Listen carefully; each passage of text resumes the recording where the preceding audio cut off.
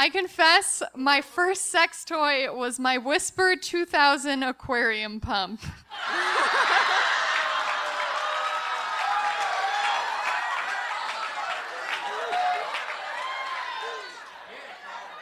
I was 13, vibration works. Bedpost Confessions is an Austin, Texas-based live show featuring smart storytelling and anonymous confessing. Stories heard at Bedpost Confessions, as well as sister shows Unspoken and Confess, all explore themes of humor, vulnerability, and emotional justice on varying topics. No matter the topic, the highlight of any Bedpost productions is the participation of the audience members sharing their own secrets in the form of anonymous confessions, which are read aloud during the show. After college, when I was 23, I spent some time in Yemen. I went there to do an unpaid internship with this American nonprofit that produced youth radio programs aimed at teaching young people life skills. I don't know if I was the best person to be teaching young people life skills, though, because I was doing an unpaid internship in Yemen.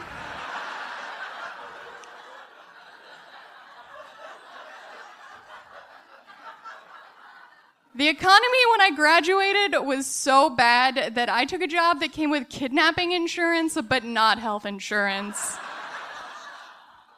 I met a lot of great people, though, mostly expats. I hung out a lot with this American who lived down the street from me. I'd go over there. We watched all the Star Trek movies together for some reason. He worked at the consulate, and then eventually, when I got back to the United States, at some point I realized that that guy was definitely in the CIA, which is a chapter in my life I now like to think of as the spy who made a concerted but not overly aggressive effort to shag me.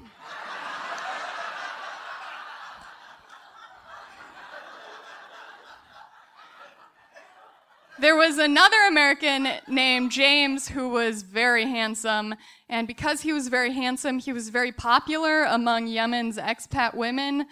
I had a huge crush on him. When I got to the country, he was having this on-again, off-again thing with an older Argentinian woman named Isabella, who was a doctor in Yemen's Doctors Without Borders AIDS program. And then he was ending some kind of romantic entanglement with another woman who was a human rights attorney. And then eventually, his real girlfriend flew to the country. And she was a beautiful British woman who was a journalist with The Economist. It was pretty hard to be jealous because, damn, that is a deep bench.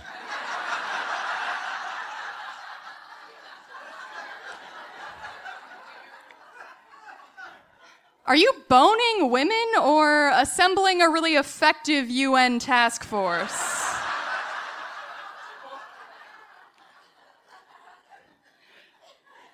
This guy was just out there trying to cast a Shonda Rhimes drama with his dick.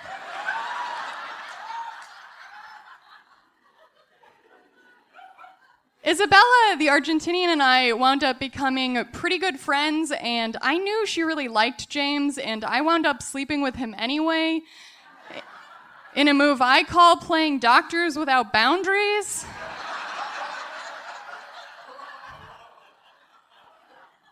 We decided to go visit James on this island where he was spending a holiday rock climbing, and the situation as we went out there was that I had slept with James and she had slept with James, and I knew about the two of them, but she didn't know about the two of us, and he didn't know if we knew about one another. Which is a great start to a small island vacation. We flew out there, we got to the meeting point that we'd agreed to over email, and when we got there, we discovered that the day before we arrived, James had changed his mind and hitchhiked a ride on a fishing boat back to the mainland. Now, this is not Cape Cod, this is less than 50 miles away from Somalia, so I learned a very important lesson that day, which is that men in life will come and go, but female friendship has the power to drive a man into pirate-infested waters.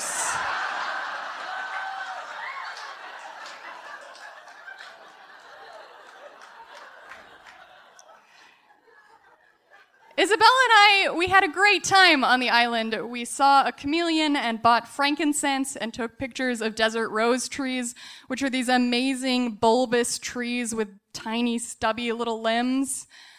While we were on the island, on our last day, we were snorkeling on this beach, and we discovered that the same day we were on the beach, the president of Yemen at the time and a bunch of his cabinet was visiting.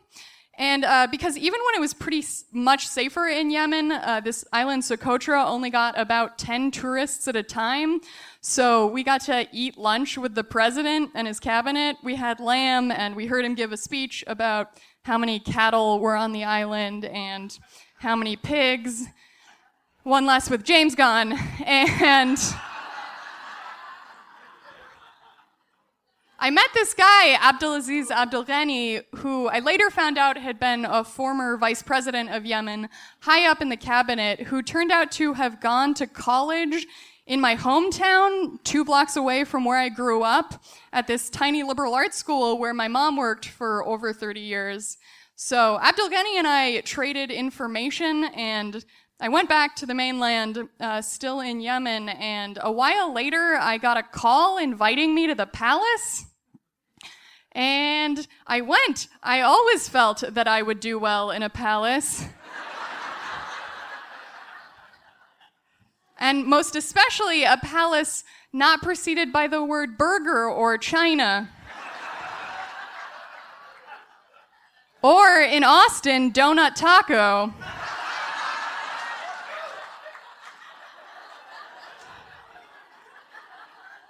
They sent an unmarked black BMW to come pick me up, and for a second I was worried that I might have accidentally stumbled into a Liam Neeson film. But we went to the palace, went through security, and I had to get in a second Jeep. And when I looked down at the floor of this second Jeep, the floor in the back seat was just covered in military weaponry. So I put my feet very gently atop this, the world's most dangerous ottoman, and we drove into the palace complex and met up with Abdulaziz Abdelghani, and he kind of took me into this gym/office space. And when we got in there, there was nobody else in there when all of a sudden the president of Yemen, Ali Abdullah Saleh, just comes out from behind a corner with a look on his face that's like, "Ha-ha! Bet you weren't expecting this." It is fair to say I was not expecting that at all. The 3 of us played a couple of rounds of pool, and President Saleh openly cheated at pool.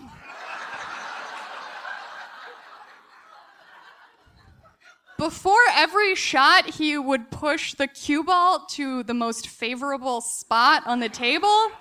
And I still don't know if he just didn't know how to play pool or if he was just super used to pushing his balls around.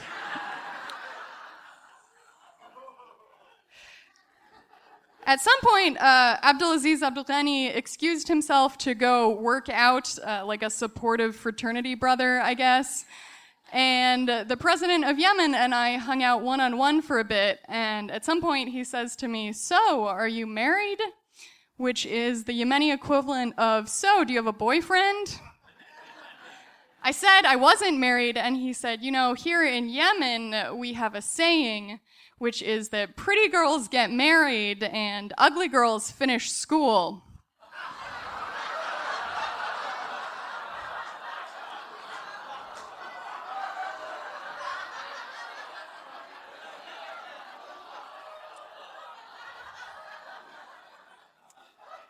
Some number of years later, I'm still not married, and now I have a master's degree.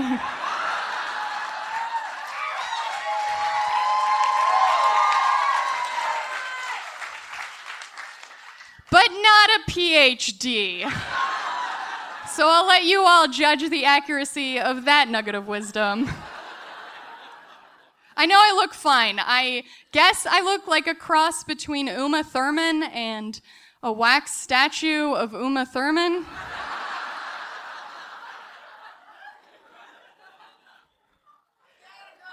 At some point, the president and I wound up sitting on a sofa next to a hot tub, and he leaned over and he picked up the corner of the ankle-length dirt brown broomstick skirt I was wearing, and he pulls it up a little bit, and he looks at my shoes, these 70s brown go-go boots, and he's like, "These are not the delicate shoes of a lady. These are the harsh shoes of a man, an equestrian." This was Arabic, but that's the gist of it. And all I could think in that moment was, am I getting negged by the president of Yemen?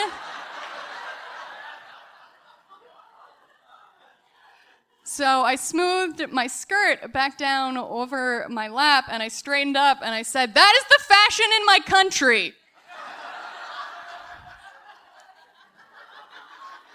Because I've dated a few scumbags, but never one who was the subject of a position paper by Human Rights Watch.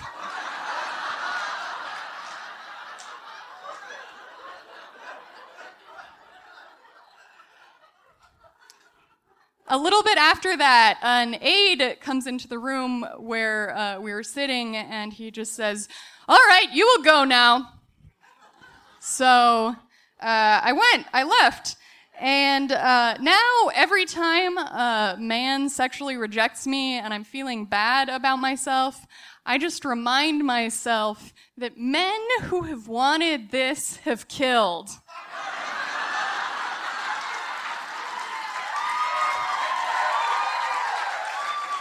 No, not for me, just generally. Dissidents mostly, I think.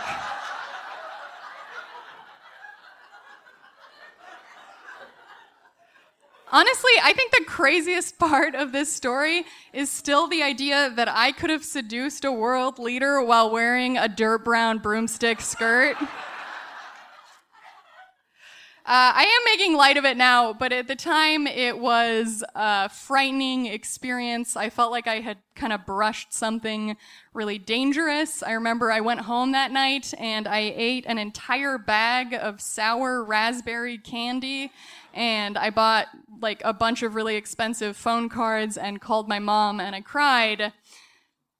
It's fine, though. This was the middle of the Arab Spring, like smack dab in the middle. I don't know, ladies, if you know what this is like, but you know when you sexually reject a man and then you just see him start to lose control over the country where he's held a dictatorship for 33 years?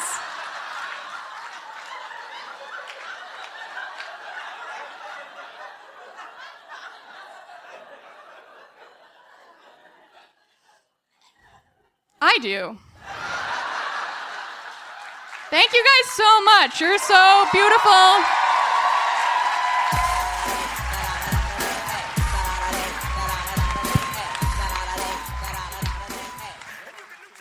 Bedpost Confessions is produced by Julie Gillis, Mia Martina, and Sadie Smythe. Audio production is by Ian Danskin. Confess with us at bedpostconfessions.com. Until next time, we will leave you with a few other confessions from the audience. I confess, my ex and I once had hot monkey sex in a Puerto Rican rainforest surrounded by thousands of tiny tree frogs shrieking, "Cookie, cookie!" I confess, since moving to Austin 11 months ago, I have learned that I really enjoy watching a woman touch my wife.